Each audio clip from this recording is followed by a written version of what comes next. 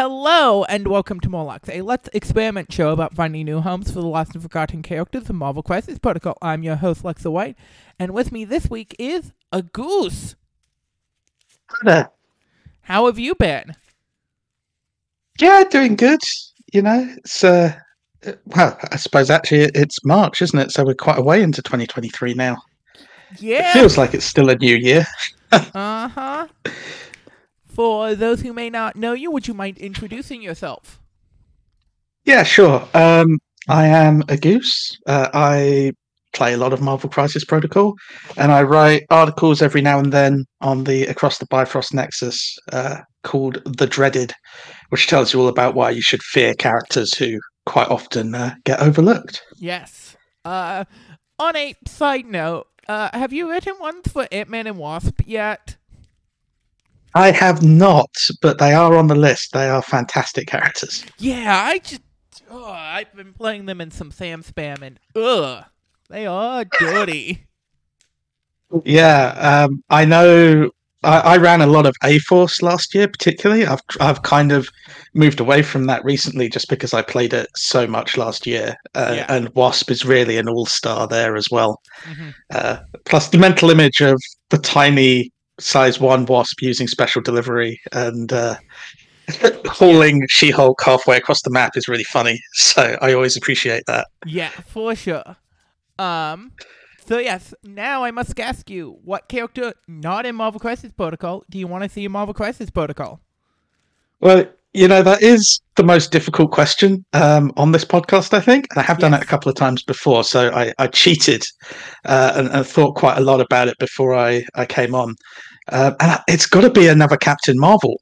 And the reason for that is with the new Spider-Woman, the on-patrol card art has her in her more classic sort of masked outfit, and I really want to paint that model. I think that'd be fantastic.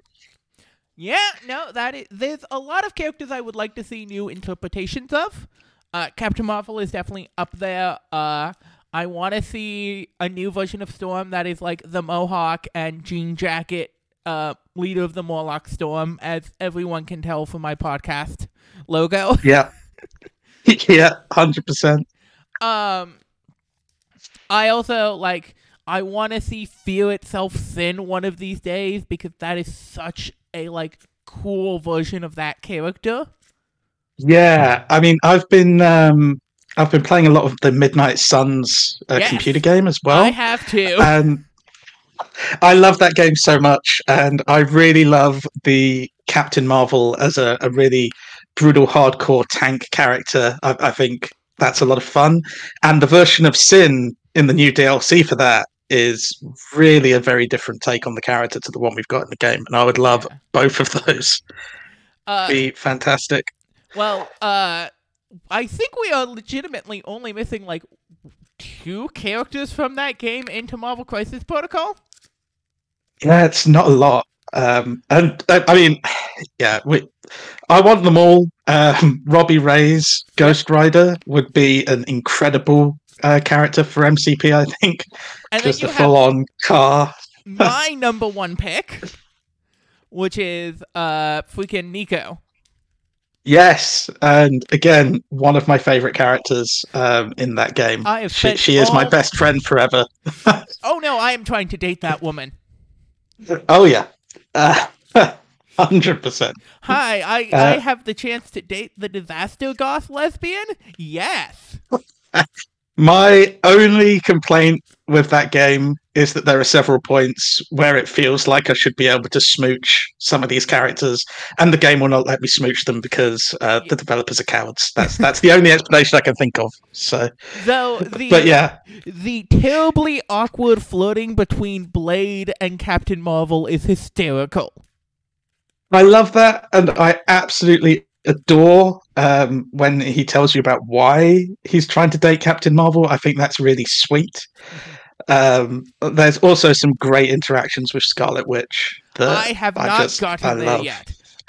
You will enjoy them, I promise. Yeah, I only had the game for about a week. I got it when it went on sale recently. But I've been loving it a lot. I was quite fortunate. It released when I'd taken a week off work, just to get some downtime, and I basically played it nonstop for that week. Um, so yeah, it immediately became my most played game of last year, and I think it was only out for like 2 months of it. So That happens. That is going to yeah. be me in a couple months when Street Fighter 6 comes out. Oh yes, Street Fighter. I'm looking forward to that as well. Some of the character trailers for that have been incredible. Julie and Cammy, they know what they are doing with. Yes, Jury's motorcycle with the helmet. Uh-huh.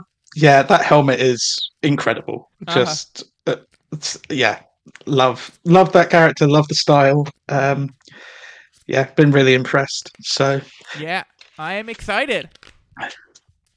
yeah, fingers crossed. The actual game is fun as well. I mean, they always look fantastic, but Oh yeah, I'm usually pretty bad at Street Fighter. So I'm generally pretty mediocre. Okay, not mediocre.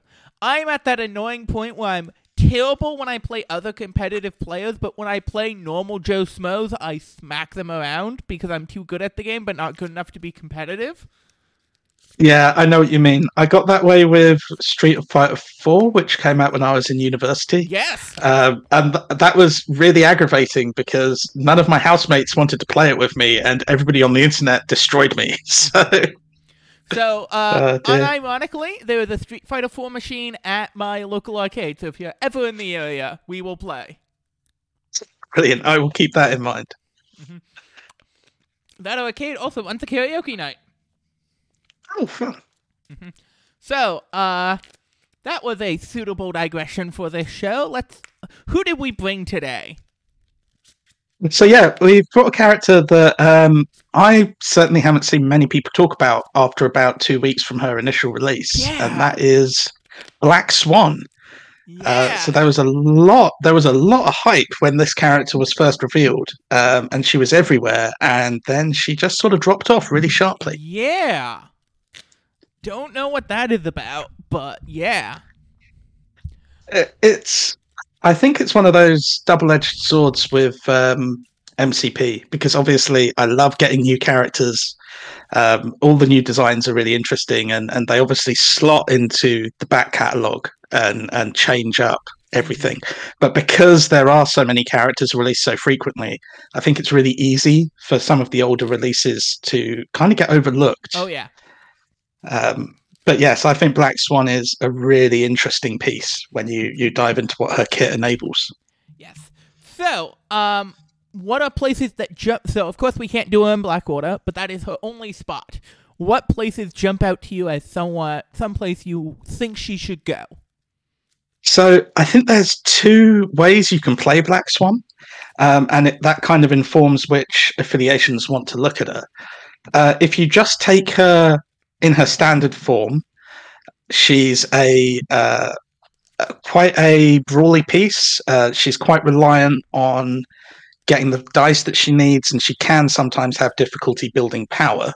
So you want her in places that either have good dice fixing she doesn't have to pay for herself, or which help with her power economy. So that is one direction you can take her. If you're willing to invest another point of threat, taking her from a 4 threat to a 5 threat, and give her the power gem, that can actually open her up as a battery, as well as being quite a good self-contained piece. So at that point, you can look at homes which might have a little bit more difficulty generating power themselves, but really like it when you have a character that's generating 3 power a turn to hand out to them in various ways. Yeah. So, so yes, what are the first places that jump out to you? Because I have some spicy things I've been thinking about. Sure. Well, I think the first most obvious place for me is Red Skull Cabal.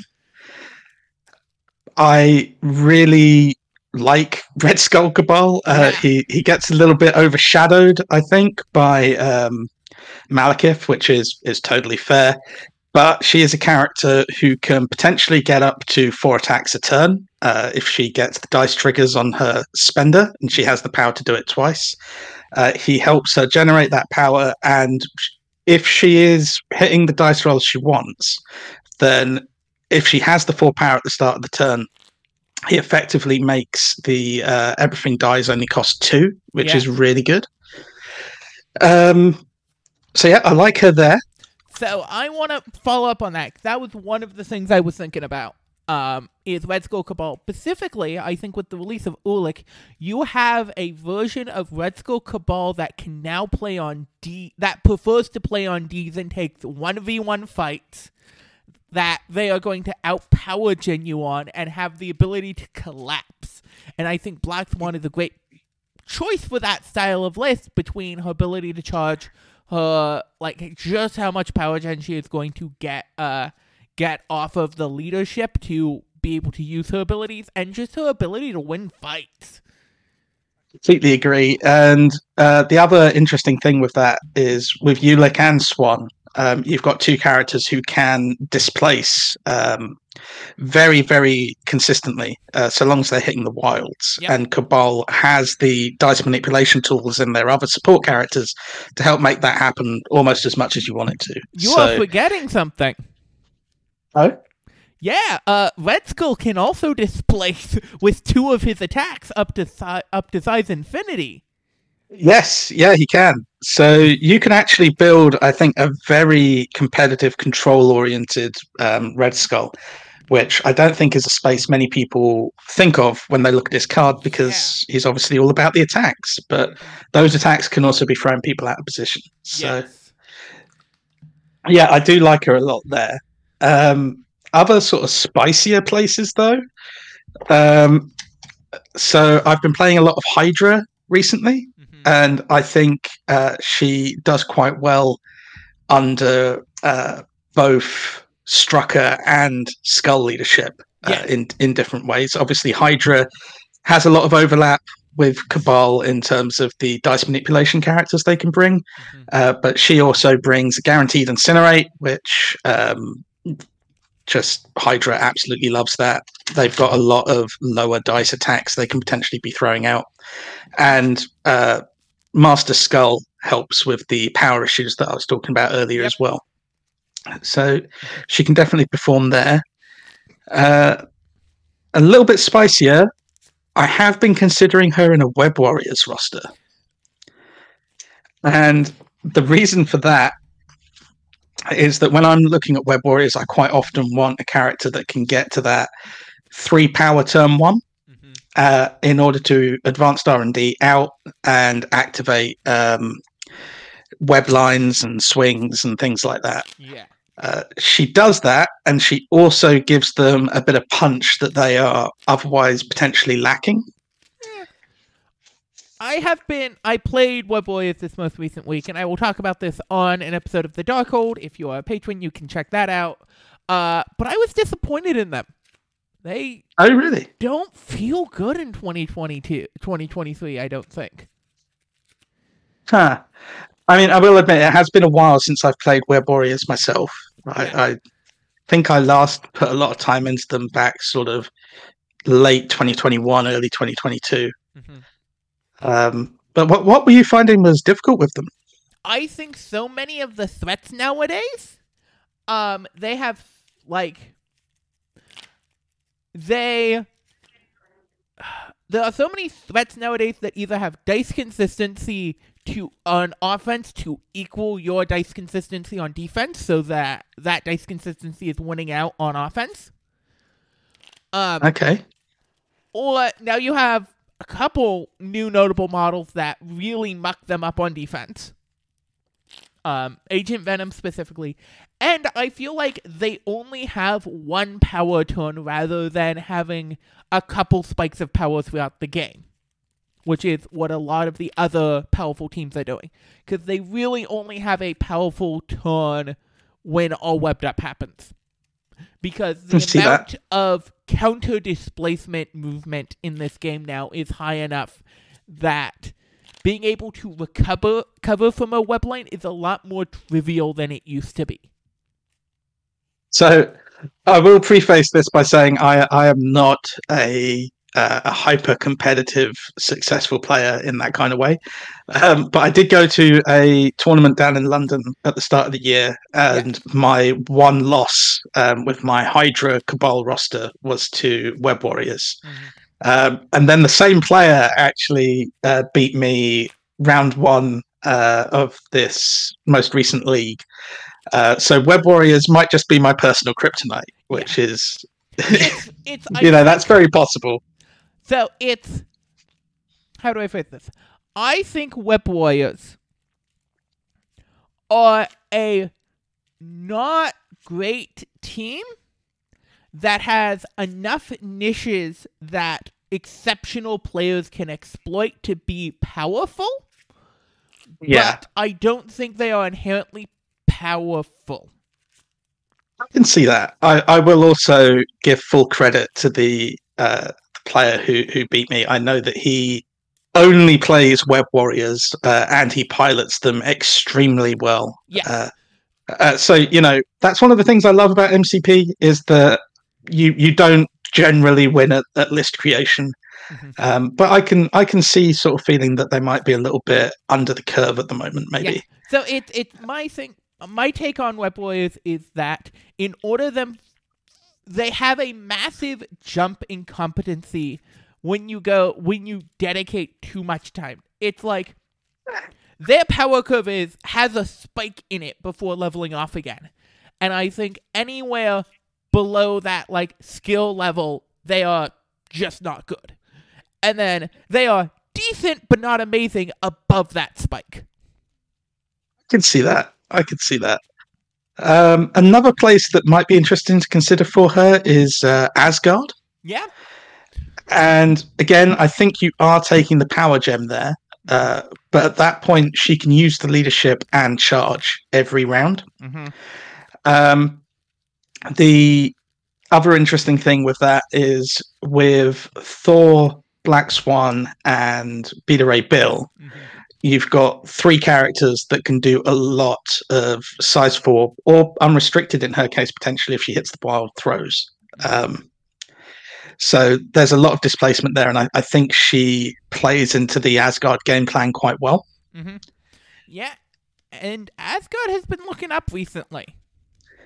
Yeah, I mean, one of the weaknesses that Black Swan does have is she is completely vulnerable to every condition in the game. Yeah. And a lot of those conditions, like stagger or shock, even incinerate to some degree, are things that she really does not like to see because they have a massive impact on her. Shock in particular makes her feel quite poor, I think. So Asgard gives her a lot of insurance against that. So I have 2 other places that I want to put up. Yeah. First off, I think she's an interesting piece in Hellfire Club. Okay. Well, you don't really get a turn 1 power spike on her. It fixes the power problems turn 2 onwards. Yeah. And in the late game when she has flooded out, because you're going to spike with her at some point. Yeah. She can start pushing that power back into Emma Frost, and it gives her good versatility there. Yes, I can see that. It's also a pleasing little thematic synergy there because Black Swan is also a telepathic character. Yeah. Emma is a telepathic character. That's cute. I like that. And then I think. Sorry. And then the other one I wanted to bring up was Winter Guard. Okay. Because it is, while she does not have as much issue with getting displaced, she does not really like getting displaced all that much. She wants to be in the scrum and use her strike to push and then follow up with a charge. Most of the time. Ideally. So that part of the Winter Guard leadership she likes, and she also likes the fact that she just gets to take off a condition every round. Yeah, I can absolutely see that. As I was saying, the condition removal part of Asgard is something I see her using quite a lot, and Winter Guard just gives you that for free. She also... It is hysterical to line her up as like, cool, Black Swan is taking an attack. I'm going to Defensive Matrix, reroll your non-wilds. Ooh, you rolled one of those rolled back into a wild. I will now spend power to turn all of your wilds into blanks. Yes, absolutely. That is one of the abilities that I really love for her. MODOK kind of teaches you how deceptively tanky that makes a character. Oh, yeah. And hers isn't quite as good as his, but it's still pretty good. Uh-huh. So yeah, I can see that. I can see her sort of playing into the Winterguard game plan, maybe giving them a little bit of a spear tip that they might be lacking otherwise. And she gives them size 4 displacement, which they want. Yeah, definitely. Okay, that's an interesting one. So yeah. Also, here's my terrible choice for the week, but I want to bring it up. Just because that spender is so good. Cyclops leadership. I did consider Cyclops leadership, yeah. I think the spender is a really big part of her kit, more so than most characters. And she also has the benefit that if you're taking her with the gem, she can help pay for everybody else's spenders as well. Yeah. But we built a Cyclops leadership roster. Time. The first time I was on, yeah, and I don't actually like playing Cyclops that much, is what that roster taught me. Oh! I know, it's a controversial take. So, but I have been playing Cyclops in Master of Hydra leadership. Yeah, give him the power that he's struggling with. So he only needs to make one power turn to reposition Red Skull into the spot where Red Skull will kill everything that turn. Yeah, I can see it. It was pretty solid. Like, oh, I need Red Skull there. Let me just move him. Yeah, my problem with Cyclops is that he's one of the very few characters in the game that doesn't necessarily feel like how I want that character to feel from the source material. Because when I think of Cyclops, I think of him firing his optic beams and knocking sentinels over and pushing everybody around with them, and he just doesn't do that on the table. I'm not saying he's a bad character mechanically. I think he's fine. But when I put him down, I don't get that Cyclops feel that I would have in an ideal world, you know? Uh-huh. Also on the leadership train, she's a good Shadowlands Daredevil pick. Helps you fix with those symbols. Surprise, surprise! Yeah. Everyone's good in Shadowlands Daredevil. Yeah, I mean, you can't complain about her there, really. Nor can you complain about her in X-Force, which kind of give her the same thing, but without being stuck only attacking the characters that your opponent maybe wants you to attack. I will say we did manage to somehow make an X-Force list last week. Yeah, I listened to that episode, so maybe we don't want to put her in X-Force this time, but it's something to think about for future. But we did the math on the Howling Commandos plus Cable, and holy shit, do they get far. Yeah, I played a game against Dizzard recently, and we were talking about Cable and his position in sort of 2023, and he's definitely got a lot more game than he had last year. And as you said last week, I think Psylocke is potentially going to do a lot to make that faction more appealing. But we don't want to do back-to-back X-Force. No, that would be insane. She's also... Okay, this is going to sound insane. I think she's a not terrible convocation pick. Okay, that's not one that I had considered. What are you thinking there?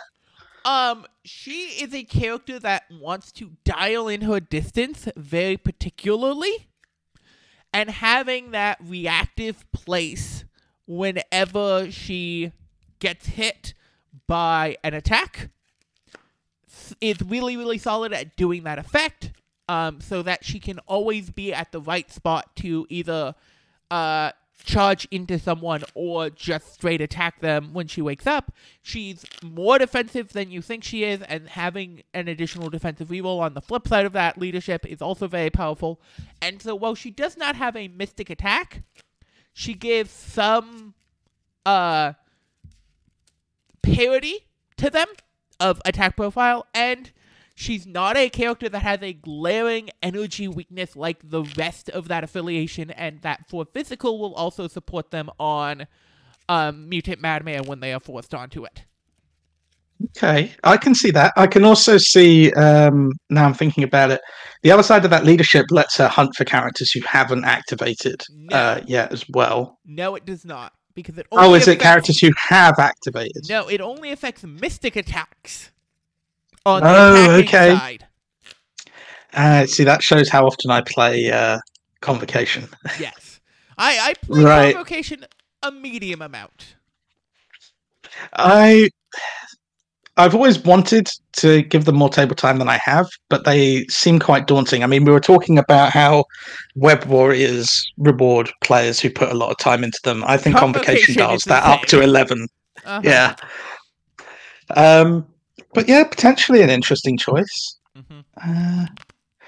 And the only other one that I had considered was Wakanda, because I think Power Gem Swan has the power to use the rerolls as much as she wants. She's then got defensive rerolls as well as offensive rerolls, and her Midnight Field, and she's got the size 4 displacement on her strike and the unrestricted on her spender, which really helps the Wakandan game plan. Now that they are mostly restricted to size 3, the only trouble with building a Wakanda roster at the moment is that they don't have any new shiny toys themselves. No. So they do feel a little bit stale and just sort of generically good, but not exciting. Yes. You know, we had the new movie. Maybe we'll get some Wakandan characters before the year is out. That would be nice. Maybe. Who knows? I think much for the same reason that she is pretty okay in Convocation, she might be very solid in Shield. Just being able to use that aggressive to get within range where she can do her attack and then follow-up charge, I think she likes. But Shield is such a weird niche, weird tight list at this point. Yeah, the Better Tomorrow, is that Shield restricted? Or it's not a Better Tomorrow, it's Brighter Future or something along those lines. The Human Torch card that gives rerolls to energy attacks. Yes, that is Shield character restricted. Yeah, so you'd need to also be making her Shield, and I think that's almost always the wrong choice at the moment. So yeah. Okay. That card is called A New Age. That's the one. But going back to a previous one, we were talking about, we could play her with the Dark Aura Manifestation. Right, for Winter Guard. Yeah. Yes. The spend 1, everyone within 3 of Darkstar has 1 less energy defense this round. And she is bringing her own Incinerate, so potentially you're dropping characters to 1 or maybe 2 defense dice. Yeah. That's pretty tempting. Mm-hmm. So yeah, we talked about a lot of options. Is there anything that jumps out to you as something you want to do? So I have been playing an awful lot of Cabal, as well as Hydra recently. I've kind of been running a Hydra Cabal dual roster. So that does naturally make me want to put her into the Cabal spot we spoke of first of all, because I kind of know what I'm doing there. Yeah. But that's not necessarily as exciting. I have literally never played Winter Guard, but I know you've played them quite a lot. So maybe we should talk about Winter Guard. Cool. Let's talk about Winter Guard. So we get all 4 Winter Guard people in here immediately. Yep, I'll just dial them in. Yep, so that is, for those at home, that is Mr. Ursa Major, that is the Red Guardian, Crimson Dynamo, and Darkstar. Yep. Which, like, Um, I think most of these characters are way better than people assess them as. Like, yeah, I mean, of the four of them, I think the only one I'm not super excited about is Ursa Major. and he plays so much better on the table than he does on paper. Fair. I mean, I always look at him and sort of think he looks like a less tanky Kingpin. Is the comparison that I usually make. But how have you found him? So yes, he is a less tanky Kingpin, but instead of tankiness, he has mobility. Which, it doesn't sound like he has mobility, but he has mobility. Okay. Between aggressive and charge, he gets places. I can see that. And then that spender is exactly like Kingpin, and it tanks people. So I guess also the other question we need to answer is whether we are putting Swan in as a 4 threat or a 5 threat. Um, Uh, I can go either way, but I think Power Swan will work out better math-wise.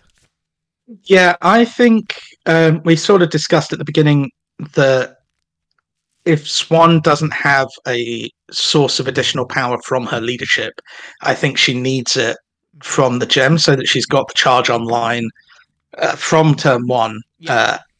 She can give out the power if we go the advanced R&D route, but I don't know if Winterguard needs doesn't need that. So in that case, she's just going to be using the power herself for charges and her spender. And also just doing disgusting stuff on defense between her and Crimson Dynamo. Yeah, and I think that's totally what we want her to be doing in this list, right? We sort of discussed her role is to push people off the points and follow up, whilst the rest of your team hangs back and does the what's it called? Is it the red wall? I call it radical survival. Okay. Yeah, the unbreakable red line. That's what I was thinking of. There is a character, there's a character that does not get much love right now that I wanted to bring up for being really darn good in Winterguard. Okay. And that's Taskmaster. Ooh, spicy. I do like I liked Taskmaster when he first came out. Funnily enough, back at that point I was playing a lot more games in person, and one of the players that I played against, Taskmaster's actually their favorite character in the Marvel Universe. So they put him down every single game. Yeah. And you do learn to respect that photographic reflexes. Yeah.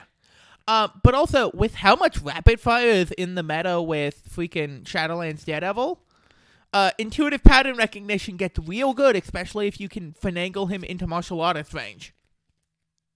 Yep. And you've got Dynamo doing the rerolls on the enemy attacks as well. Yeah, and you have Darkstar giving him extra defense dice, and I think it's prevent reposition. Let me double check my memory. 2 additional defense dice cannot be advanced, pushed or placed. Very cool. Yep, yeah. I can see that. So I've actually, since you are playing Cabal, I've been wanting to try her in Cabal. She is another character who can really shine with additional power. And she has the consistency on that reroll all on the attack dice to get through damage. Yeah. Might not be a lot of damage, but she will be getting the 2 power for it off every attack. Yeah. So I can see that being quite effective. So yeah, I'm a big Taskmaster fan in freaking Winterguard. And having that third affiliated 3 if you need be for going wide. at super high point values. Yeah, I can see that, especially if we're bringing out of affiliation 5 threat. Yeah. So that would be 5, 9, 12, 15, 18, and then a 2. Yeah. Yeah. I can see that. Speaking of 2 threats, which 2 threat jumps out to you? So I have been, as I mentioned, been playing a lot of Cabal and Hydra, and I would actually go to bat for Bob. Yeah. I think he gets, again, overlooked quite a lot, but he's another one of those characters who you need to play a few times before you realize that his weaknesses can actually be strengths. Oh, yeah. So the excessive violence, 9 dice into a character is always good. The guaranteed damage is always good. Yep. But also, if you're happy to just position him so that the throw has to go into an opposing character, Yep. he's doing even more with it. So for a 2 threat, he can do an awful lot of work. The question I would have, though, is sort of looking ahead a bit to type of game that we're going to be trying to play. Do we need our 2 threat to be playing into our objective game rather than the damage game, or do you think our Winter Guard sort of core characters can cover that off for us?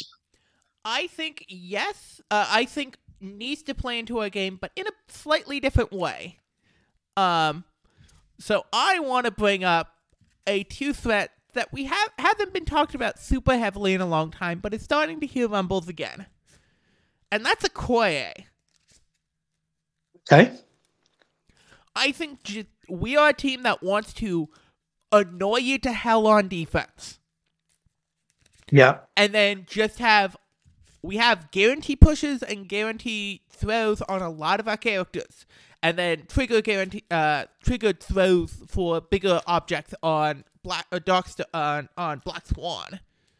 So having just that defensive push and pull, I think it's solid. But I could also see the argument for either Black Widow, Core Box Black Widow, or Toad. Yeah, I think Widow and Toad are definitely the sort of premier objective running pieces. I can see Okoye, though, because so much of what we're looking at with the strength of Crimson Dynamo in particular is spreading damage around and sort of blunting it as it comes in.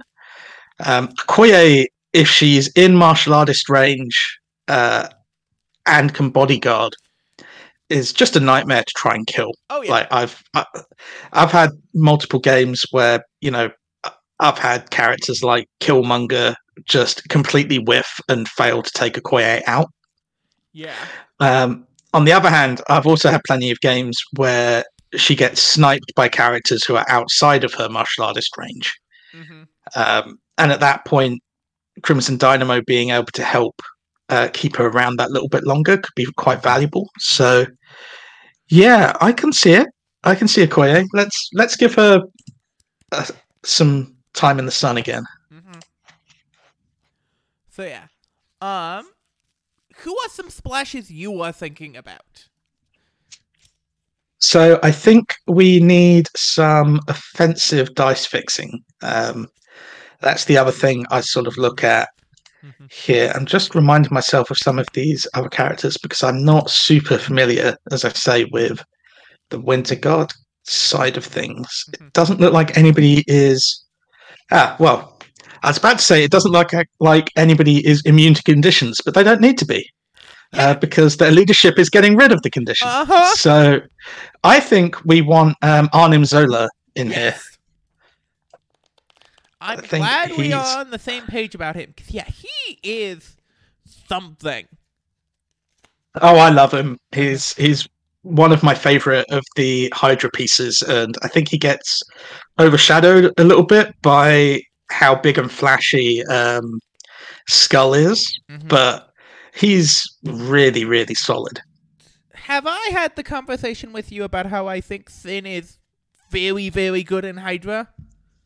Yes, I think we may have talked about that last time because I have been running the game I want to play with Hydra starts with Master Skull, Sin, and Crossbones for activating 4 characters across 2 activations and just swamping points to get the world domination off. So I've played a lot of Sin in Hydra and in Cabal recently, actually, and I love it to bits. I've not played as much Crossbones, but I've definitely played a fair bit of Sin. Fair. I know Crossbones is a little bit maligned. I think that there's not many things in the game which can stand up to Sin and Crossbones activating back to back into them, though. And I really do enjoy when, and it does happen, when you open up a side of the table on one of those split maps and Sin and Crossbones manage to take out all of their opposition before they get a chance to activate. It feels real good. For you, less so for your opponent. I do miss the days of Doom prophesying a Crossbones. Yes, yeah, sad times. And Agent Widow. Agent Widow, I realized, was a problem. Doom Prophecy Crossbones was not. It was just funny. Yeah, that's fair. Agent Widow was maybe abusive. Crossbones was a blaze of glory. Yes. Well, not really. Because his flat damage reduction meant that he was getting hit by physical attacks was more... He stood up longer than you expected him to. Yeah, true. But, yeah, I really like Zola as a piece. Yeah. I think he gives an awful lot of stuff. He gives us access to the attack type we want when we want it. Yep. He builds power better than it looks like he does on his card because of his scientific hubris. His rerolls are just really, really good. You've got to worry about the bleed special condition, but not if you're Winter Guard. No! So that's a nice little synergy. And yeah, as I think you mentioned last week, the ESP Box Blast is one of the best spenders in the game. Yeah. I genuinely believe that. Though, speaking of someone who has been playing Hydra recently, have I also gone on my soapbox about how Viper is pretty good in Hydra? Go on. I haven't heard this one. Specifically in Master Red Skull Hydra, she is a double long move plus a range 2 place with stealth every turn.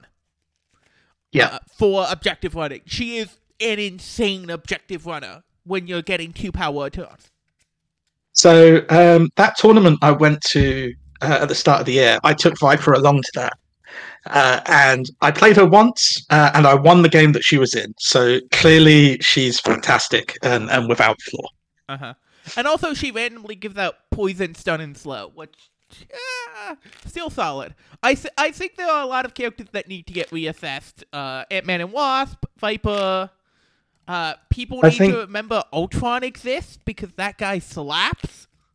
Oh yeah, we've talked about Ultron. I am a huge Ultron defender. I think he is vastly underplayed, especially in Cabal, where there's so many little synergies you can pull out for him. Yep. My one issue with Viper is that she is so similar to Black Cat, and there are serious differences. The thing that Viper is better at doing than Black Cat is killing the character that she has run down, because she can open up with a 6-die attack. And there's a range 3 6-dice attack that places her within range 1. Yeah, and that can be very relevant. Oh yeah. It's just difficult to justify it against the guaranteed relevancy of the steal and the stagger that Black Cat gives out. But to be honest, I think that's more of an issue with Black Cat than it is with Viper. Yes. I think Viper is still very solid, and I've had a lot of fun with running lists which run Mystique, Viper, and Baron Zemo. And at that point, you've got 3 long movers who will be where they want to be and have a good chance at killing whoever they're going into. Yep.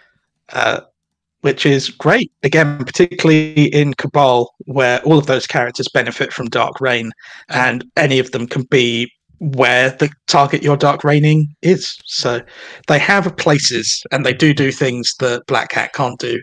It's just that Black Cat is hyper efficient. Yes. Back on our list, I have a splash character to talk about. Yeah. How do you feel about the Blob? I love the Blob. I have only played against him 3 times, I think, but every time I have played against him, he has been far more effective than you would necessarily expect from his card. And now put him in a defensive faction where you're like, okay, I'm going to re-roll your dice when you attack him with energy attacks. I'm not going to worry about the physical attacks. And then I'm going, ha, that tickles, to push you back off the point. And then I also have a Quay to bodyguard sometimes. And like, ugh. Yeah. His Thunderous Splash is also possibly the most annoying final activation in MCP, I think. Just going, I've won this point. You can't do anything about it. Yeah. Is really annoying. Uh-huh. So yeah, I think he plays into this game plan we're building of just playing a very solid, secure game, very, very well. Mm-hmm. I can see him.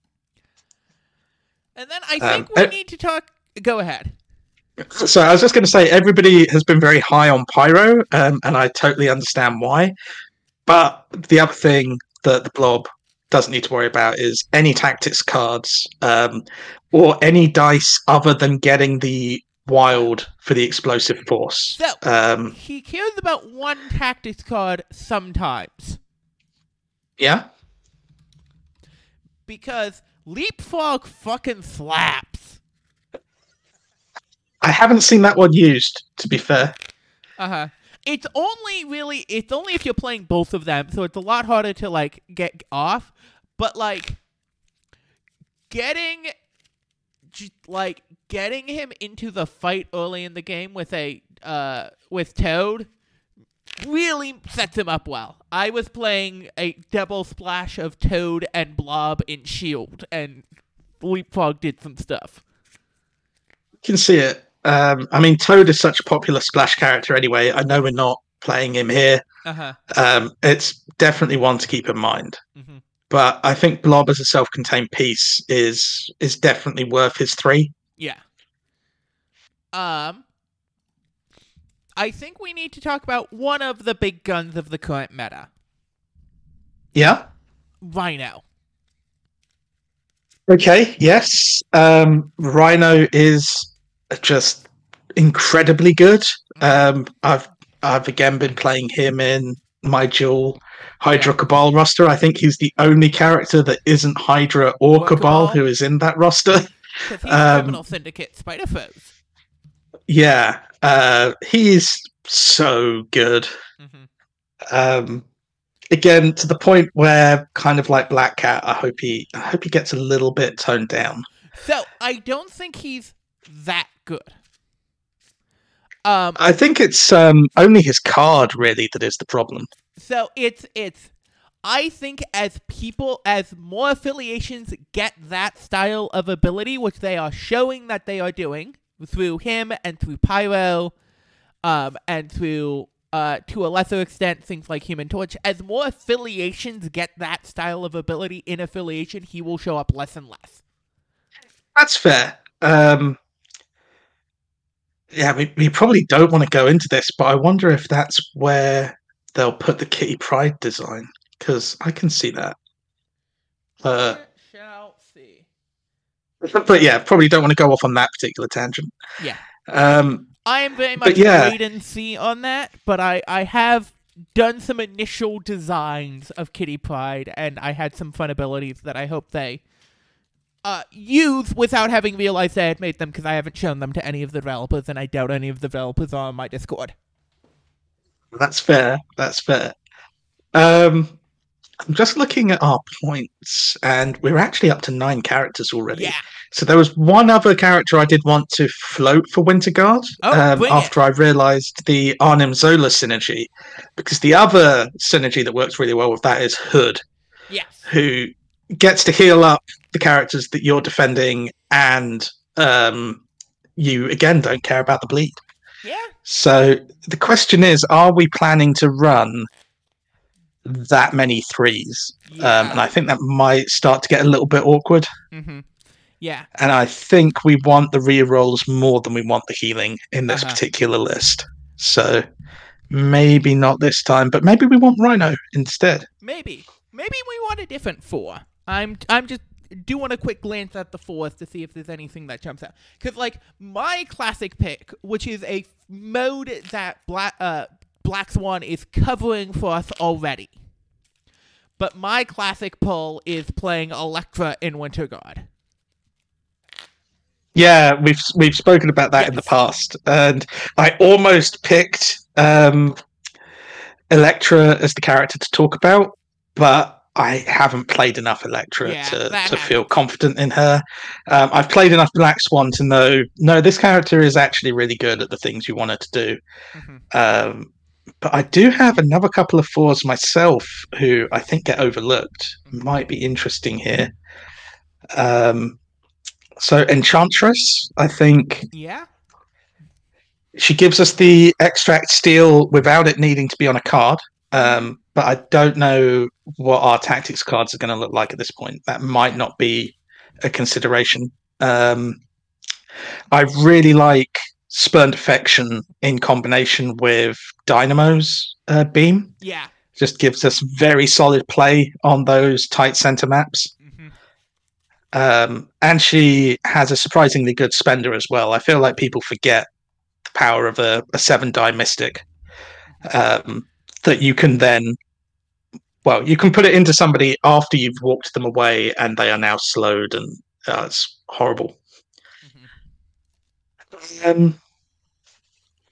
Plus, with her low physical and energy defense, she likes Dynamo's damage reduction. She likes having a Koye standing around taking hits for her, so it might be worth thinking about. And we get knockoff heroes for hire in this with Combat Keeper. Yes. Yep. So we have the tools to stop attacks going into her. Yeah. That might be worth considering. I do want to circle back to a thing we vaguely talked about very early on. Yeah. And talk about Emma Frost. Okay. Yes. I think Emma Frost is way better than the initial sort of reactions I've seen to her. I think I said at the time that my feeling is you could remove any one of Shield Mind, Telekinetic Deflection, and Power Inhibition, and she would still be a perfectly acceptable 4 threat. Oh, yeah. And she just has ways to do everything if you can get the power onto her. Mm-hmm. And it's, like, splashing Hellfire Club is super, super easy. So if you want to do that splash, you can. And there's a couple of weird, interesting synergies in this. Because Hellfire Club is an allied effect, and Red Guardian specifically has the Sin text on it, where if this character is damaged by an enemy or allied effect and is not dazed, he gains the power, so he, like, weirdly negates the downside, some of the downside of the Hellfire Club leadership on that end, while still giving you the bonus. Yes, I can see that. She gives us a pretty strong Mystic attacker, to be honest. I mean, sometimes I feel like the game has gotten away from me, because I remember when a range 4 5-dice Mystic attack on its own would have been enough to get people excited about a character. Yeah. And yeah, I mean, being able to flex into Hellfire Club, I think most of the characters we've got like the additional power. Mm-hmm. And, interestingly enough, Black Swan with the Power Gem is a character that doesn't mind early taking the damage and losing the power to get the initial jump on Emma Frost. Yeah, I mean, she's still got the 2 power to charge turn 1, Yep. Which is the important thing. Yeah, I don't have. Well, obviously, I don't have Emma Frost yet. I don't think she's out anywhere yet. But couple more she weeks. is. Yeah, she is definitely a character that I'm very excited for, and I want to dive into this Hellfire Club thing. I think it's going to be a lot stronger than people are necessarily expecting it to be, which is always something I enjoy. And yeah, for exactly the same reasons as we were talking about with Enchantress, in terms of the defensive synergies we've got with our characters. We don't have to be in diamond form if we don't want to be in diamond form at basically any point in the game, I don't think. So I'm sold. Let's go with Emma Frost. There were another couple of characters I was going to float, but I'm more excited about Emma, I think. Yeah, and I need to remember how one of the Winter Guard cards works quickly. No worries. That one. Yeah. There's just a lot of interesting denial options also with just being able to play tactic cards on Emma Frost's turn. Yes. Is always a scary proposition. So, secures.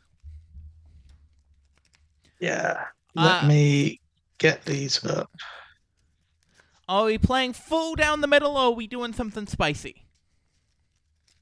I think that, to be honest, we have game either way. Because if we're made to split up, then we can have Blob on one side, Power Swan on the other. Yeah. And feel pretty good about that. But I think if we take the secures that are all the way down the middle, we are putting our opponent in a position where they don't want to pick our secures. Yeah. Which means we can be meaner on our extracts. Yes. So I'm pretty happy to go with that one. Yep. I think Gamma Waves, Demons, what's our sword? Let's see. I don't think. Oh, see, I was about to say I don't think we like intrusions because it does damage, but it doesn't do damage anymore. No. Do we mind people moving away? Maybe a little bit. So, we might mind that a little bit. Let me pull out a weird pull, but I think we deal with it better than most teams. I think we're either a good Maya Fist team, or I always love, even though it's a D, which is a completely different shape. Weird odd one out shape. But them on Cosmic Invasion is absolutely hysterical.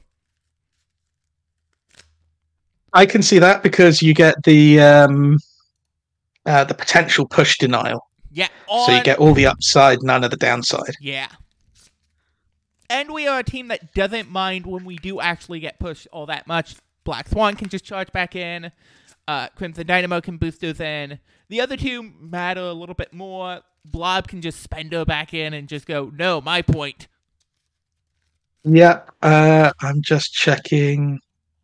No, okay. Emma Frost's Shield Mine does not influence that push. That's a shame.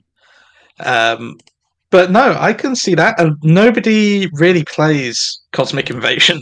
Yes. Unless they're trying to cheese out the round one extra power on a big base character, which we can't do, but I think we're playing a very honest game. So I'm open to that. 16. What are we playing at 16? We've got Power Swan, Dynamo for 9. And then it's going to be probably... We get Dynamo, Black Swan with the Power Gem, Ursa Major, and one of our 3 threats. Probably Red Guardian or Darkstar. Yeah, and again, Ursa Major has a charge and will definitely have the power to use it if he's just been pushed, so he doesn't care about that. Which, hey, we talked about Ursa Major being maybe better than I'd given him credit for. I think that's a really good one for him to shine on. Well, even more so even more so, he's going to walk back and spend her. Yes. Yeah. Okay, cool. I'm sold. Let's go with Cosmic Invasion. Now, here's my hot take. And I think they're another team that can work for this. I think they might be a alien ship crashes in downtown team. I'm so happy you said that, because last week you were saying Alien Ship is one of your lesser played crises. It is my favorite crisis to play in all of Marvel Crisis Protocol at the moment. Uh-huh. It is. I just love it. I've had it in so many lists, I've just never drawn it. I'm 0 for 20 drawing it out of the 3 throughout many different lists recently. The first time I ever played it, I was playing Malekith Cabal. Malekith had a core from turn 1, and he took 2 damage from the core every turn of that game, and it was a 5-turn game. It was ridiculous, and I adored it. It's so silly. It's so much fun. It's everything I love about this game, to be honest. But we are a defensive team. Yeah. That has the ability to spend down on our opponent's turn really, really effectively. Yep. We don't have to be taking the downside if we don't want to. Mm-hmm. And characters that try and grab the core and run away can find themselves powered up and exploding and then getting a power swan into their face. Yeah. So I am totally here for Alien Ship. Mm-hmm. Otherwise,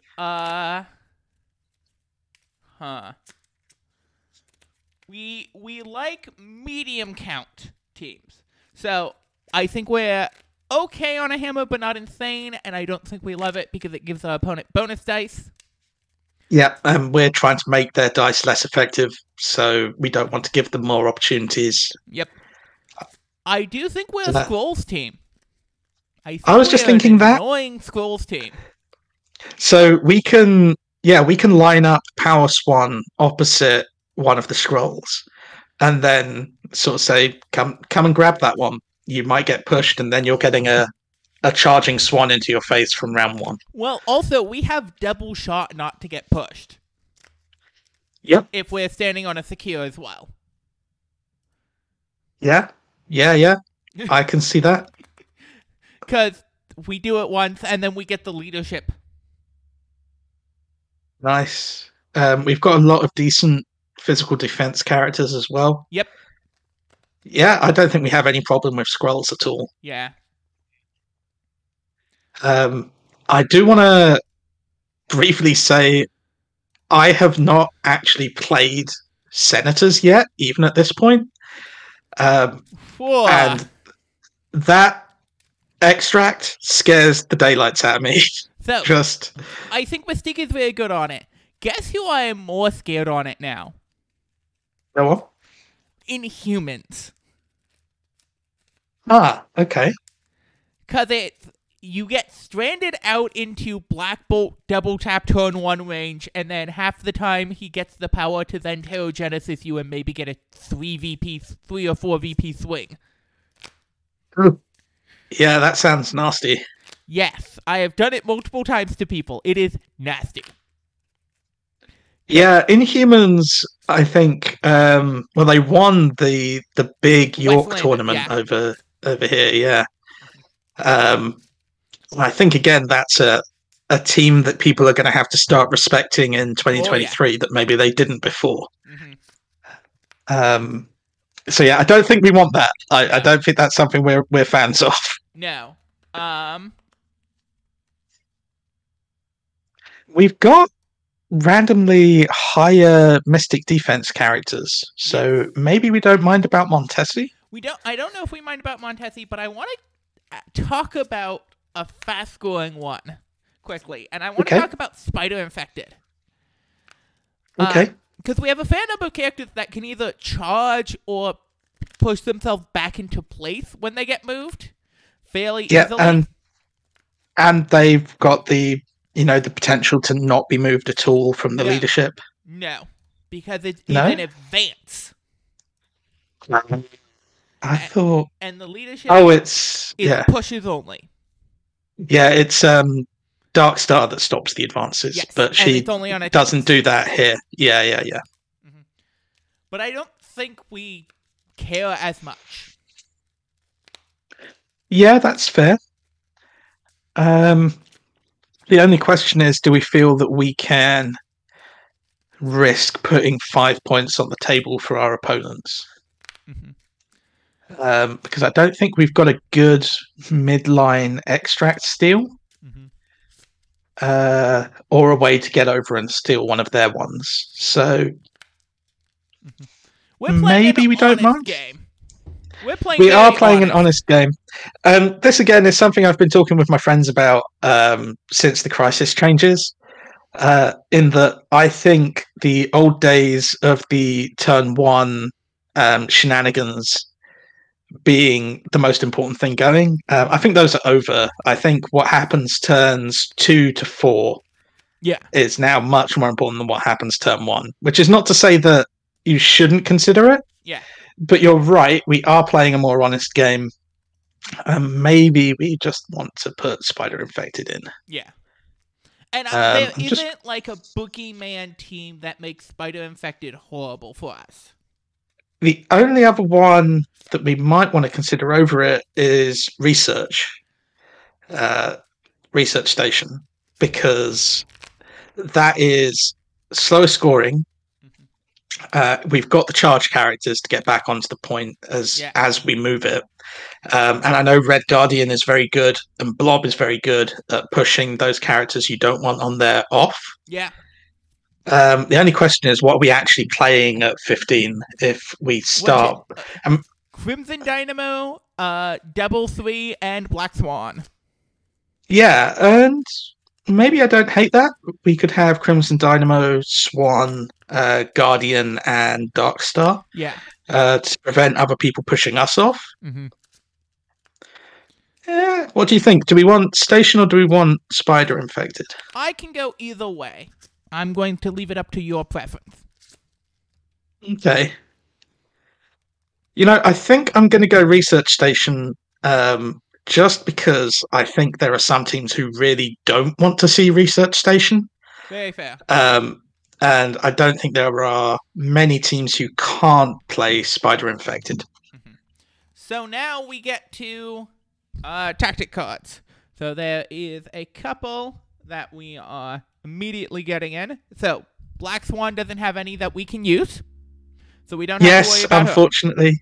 If Black Onslaught was not Black Order restricted, I would have pushed for Black Dwarf, but unfortunately it is. So we get both Winter God affiliated cards because Sovereign Strike is insane. Yep. Hi, pay 3 power to destroy a size 4 piece of terrain within range 4, and maybe randomly deal 2 damage to a couple characters, but mostly it is such effective terrain denial. Yes. Throw teams. Yeah, playing a lot of Hydra, where you don't really have any big terrain throws on your main characters, has taught me the importance of bringing some way to remove a piece of size 4 terrain before your opponent hits you in the face with it. I think that's really important these days. And then Winter's Rush gives you so much mobility. My God.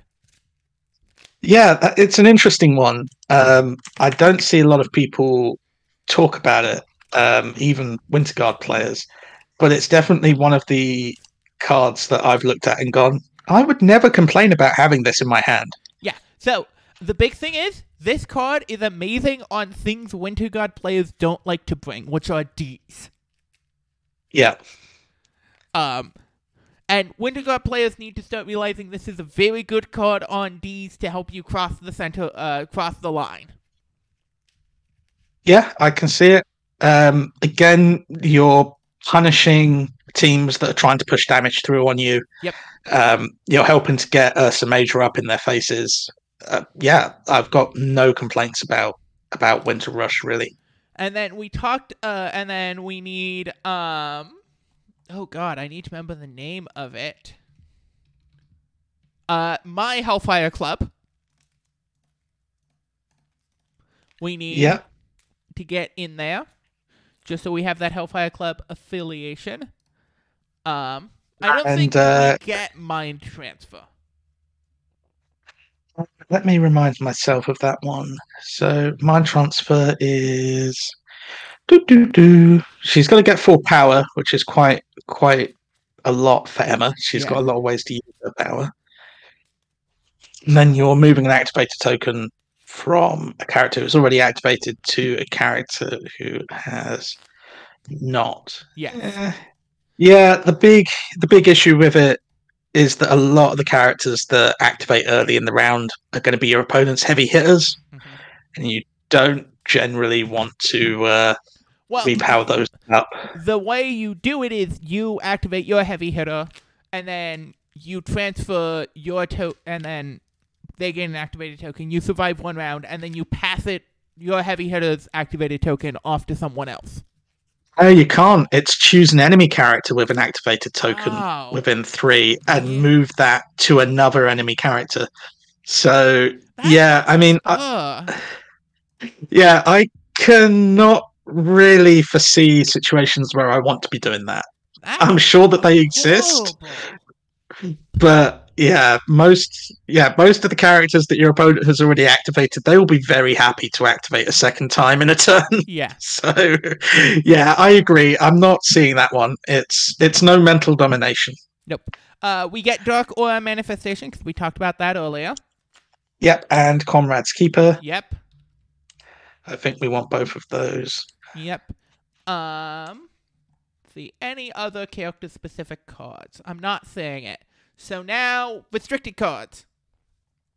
Yes. I think we want both for Impact.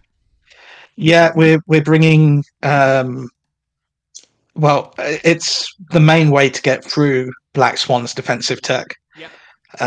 And again, one of the nice little quality of life things with the power gem is that even if she charges and whiffs both attacks turn 1, she has both.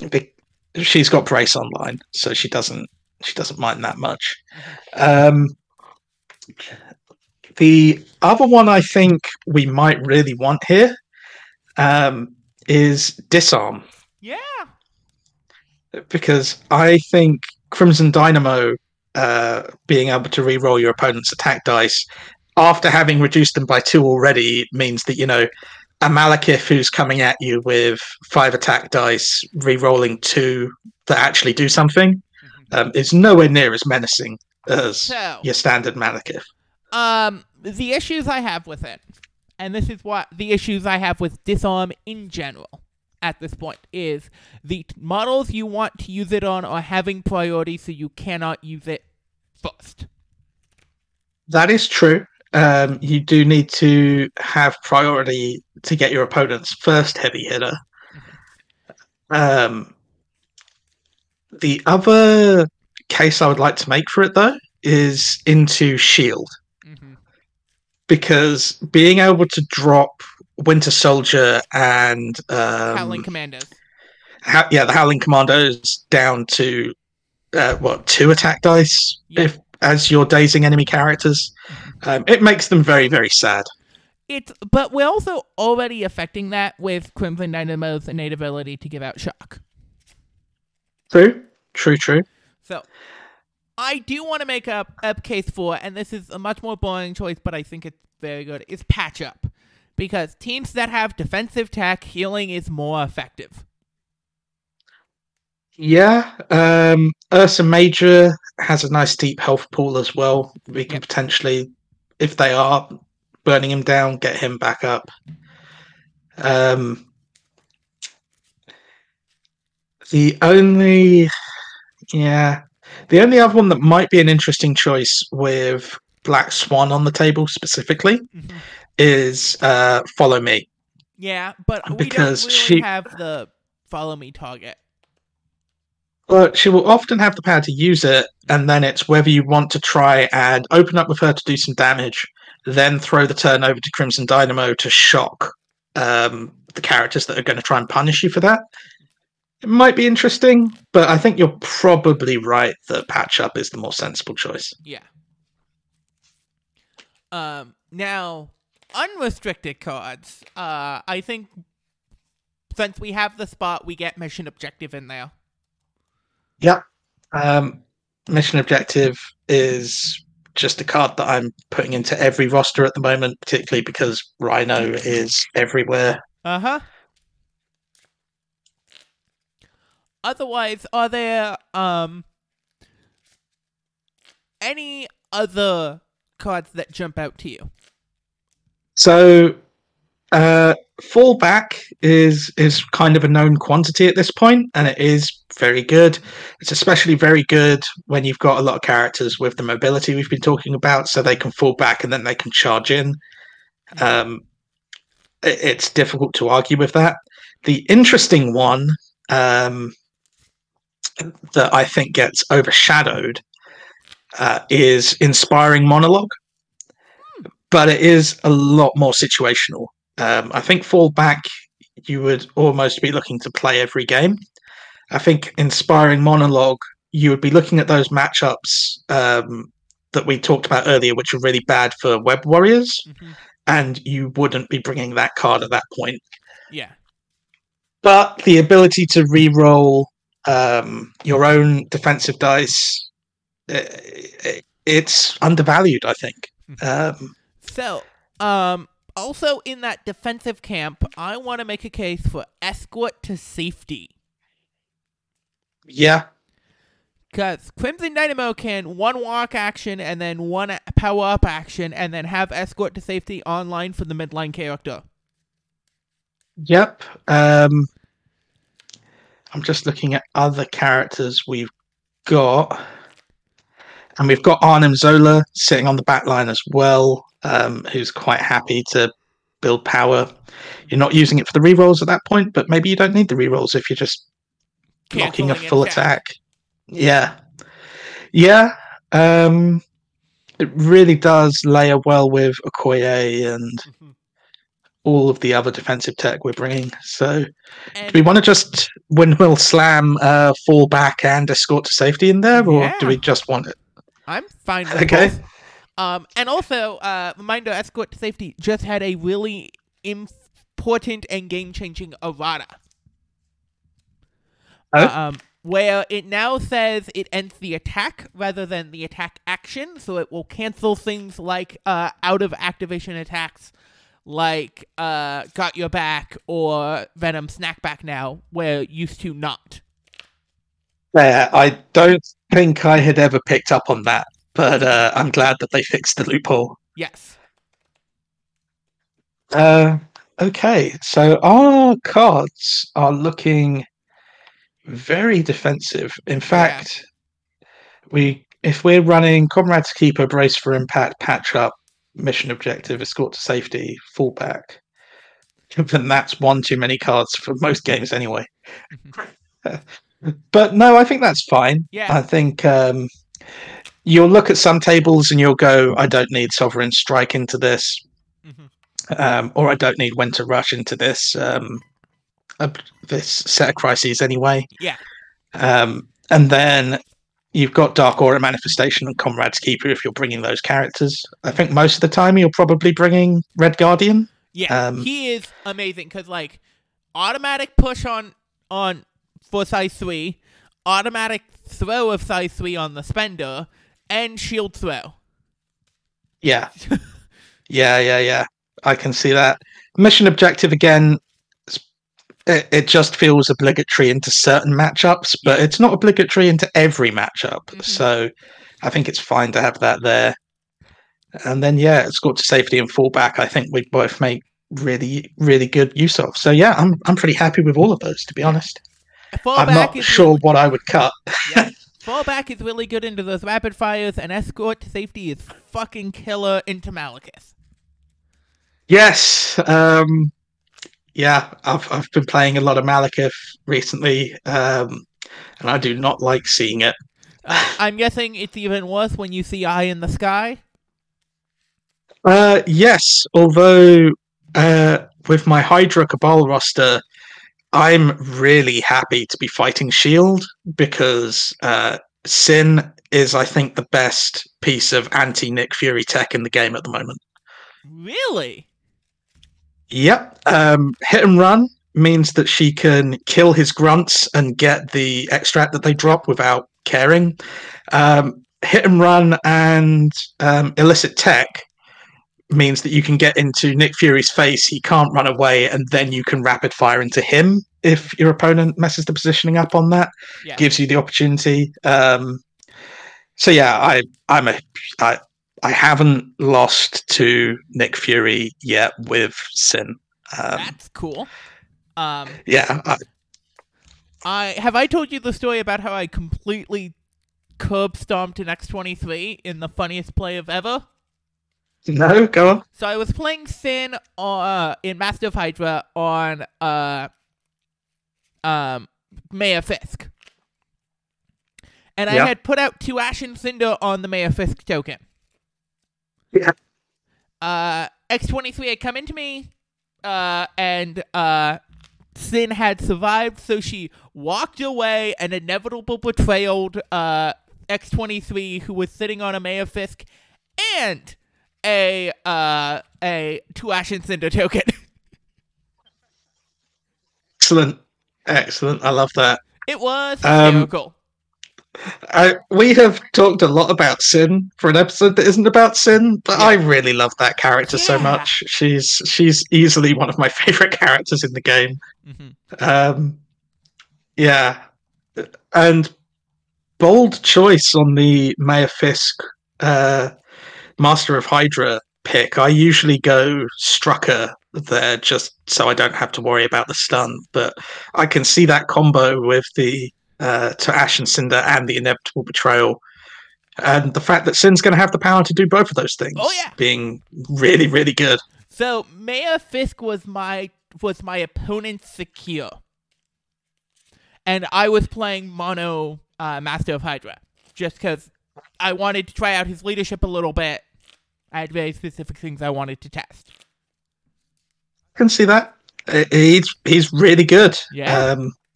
And backtracking a little bit, you're totally right that Malekith does not like seeing Fury shield or escort to safety. But that's why I kind of like the flex roster for that spot. But yeah, I think this roster's looking like a lot of fun. Yeah. Sorry. For those of you at home, the final roster is Black Swan with the Power Gem, Ursa Major, Red Guardian, Crimson Dynamo, Darkstar, Taskmaster, Okoye, Arminzola, The Blob, and Emma Frost. For tactic cards, we have Sovereign Strike, Winter's Rush, My Hellfire Club, Dark Aura Manifestation, Comrade's Keeper, Brace for Impact, Patch Up, Mission Objective, Fallback, Escort to Safety.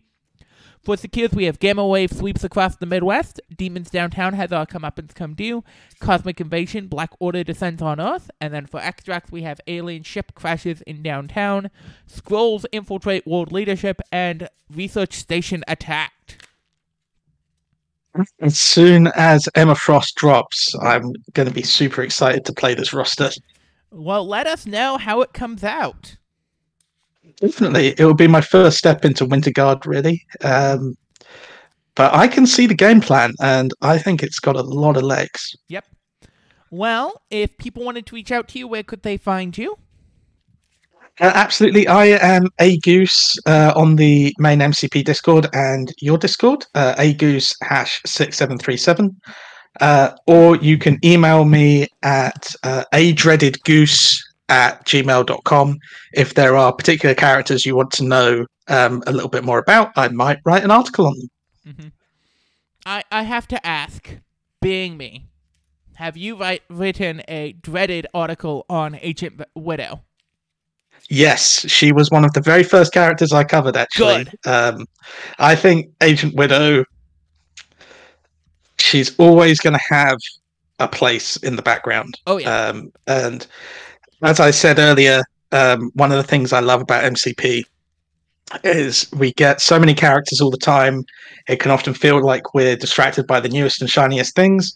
But then you look back and you pick up one of these older characters like Power Swan now, who doesn't feel like she should be an older character to me, but she is. She's like a year old, isn't she? Yeah, it's crazy. Or you pick up Agent Widow or you pick up Ultron and you wind up going, hang on a second, I can combine these in some really interesting ways. Yeah. And I think we're always going to be having that with MCP. Mm-hmm. Well, if you want to reach out to me, you can do so. You can support the show on patreon.com/LexaWhite, where you get not just the bonus podcast where I spill all of my MCP secrets, the Darkhold. You also get bonus movie podcasts. Me and a goose a while ago at this point sat down and talked about the Sight and Sound poll, if I remember correctly. We never got around to the Sight and Sound poll, but we did talk about Casablanca, yes, which is one of my favorite movies of all time. But right around that time, we were talking about a little bit about the Sight and Sound poll, and I was bringing it up because it was right before it came out. That's right. Yeah. We nerded out about it in Discord, but that unfortunately is not yet available to the Patreons. But also recently there was an episode on. Fuck, I'm having to go back and look at my own Patreon because my brain is melting because I got off of work and immediately went to recording. Yeah, one job into another. Yep. Right. Me and Mozane recently sat down and talked about Nope, which is a very, very good film. So you can check that out. Ooh. You can check my monthly check-ins. I have some planned, but I'm not announcing officially until dates are chosen for this month to potentially cover a new movie that is going to be coming out this month. So I will leave you guys to speculate about that. And all sorts of other fun stuff. You also get access to the Morlocks Discord, which is very, very fun times, and you get to see all my special creations. So if you want to, go support me at patreon.com/LexaWhite. If you want to reach out to me, I am Lexa White on all the MCP Discords, Egypt on the non-MCP Discords. If you want to email the show, it is morlocksmcp@gmail.com. And then, if you want to see me do something completely different, Saturday mornings at about 3:30 a.m. PST at twitch.tv/CodeUpGames, we are designing custom Arkham Horror the card game. So yeah. Thank you very much. Very welcome. And keep experimenting, people.